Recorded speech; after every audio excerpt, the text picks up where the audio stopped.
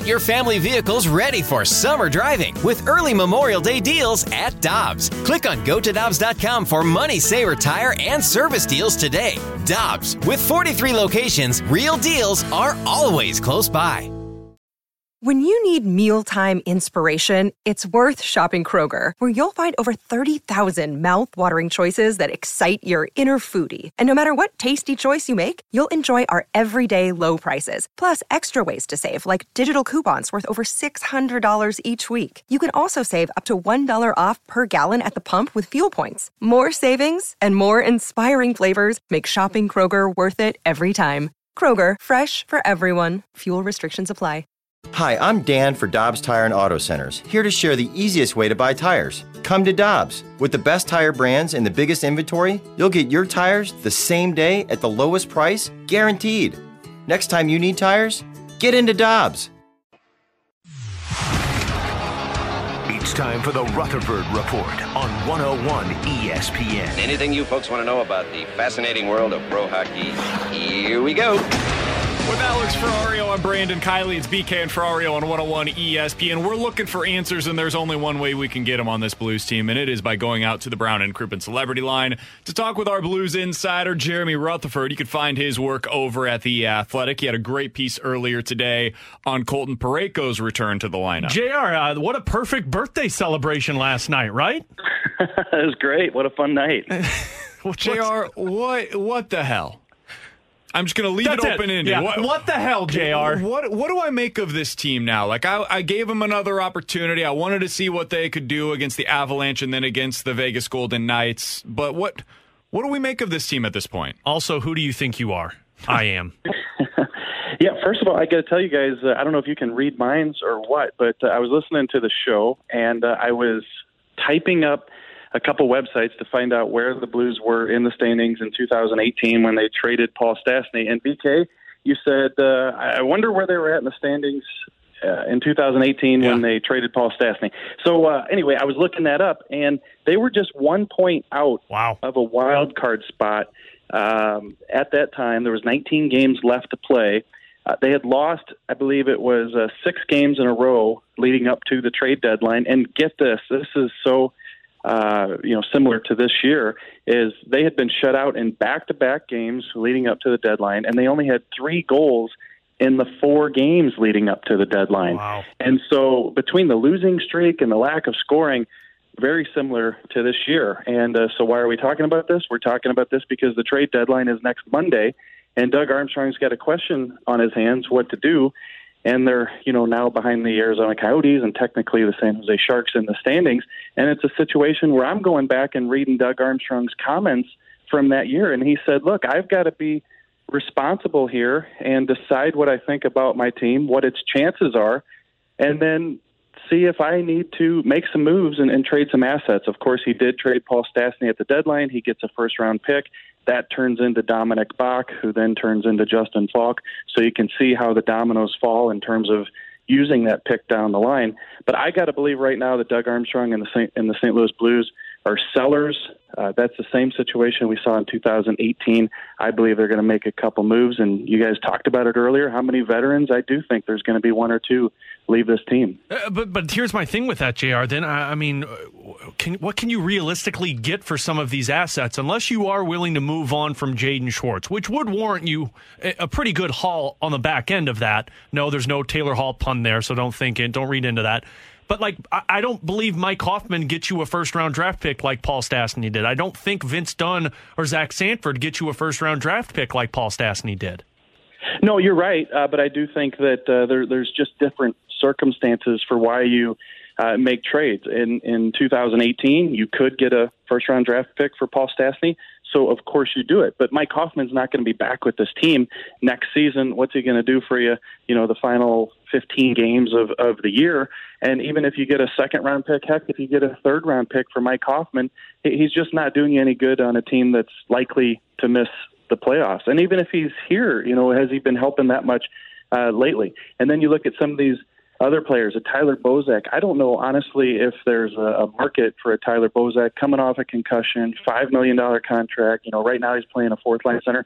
Good player, but to playoff contending teams, have $5 million, albeit prorated, to fit Tyler Bozak on their roster. I'm not quite sure about that one. The big one that you could get some assets back for is a Jaden Schwartz. But Doug Armstrong has said routinely that he wants to re-sign Jaden Schwartz. And most recently, it's been a couple months, granted, but he's a big Jaden Schwartz fan, as is Craig Berube. So what would it take? Are you going to lock yourself into another 5-6 year deal for $6.5-7 million? That's the question he has to answer. The only context I can put on this right now is I would be surprised if they traded Jaden Schwartz at the deadline. Making some phone calls, I'd be surprised if they traded Jaden Schwartz. That's interesting, JR, because I think, I'm curious to hear your response on this, because I think they have to make a decision now on whether or not they're going to re-sign Jaden Schwartz. Because if you're going to, then it makes all the sense in the world to keep him, to make sure that you're not exposing him in the expansion draft, and then you get the deal done and he's back with the Blues moving forward. But if you've got some questions on that, and if you've got, I think, reasonable questions about the fact that he scored 2 goals so far this year in 23 games, and he hasn't been the bastion of health, unfortunately, for a large part of his time here in St. Louis, if you got questions about whether or not you're going to bring him back, I think you almost have to at least explore the opportunity to get something from him. So do you think that them not trading him at the deadline, can we read into that there's going to get a deal done? Yeah, I think you have to think about that. I do think that would be the Blues' thinking here, is you'd have to get something done with him prior to the deadline, because this isn't a situation where you're holding on to a David Backes through the trade deadline, even if you're going to lose him, because he's going to help you the last month or two of the season and help you win a couple playoff series. And there's been a couple players like that over the last few years. This is a team that may not make the playoffs. So, yeah, certainly you want to make sure that if you want to re-sign Jaden Schwartz, you got him in the fold. Are they close to a deal?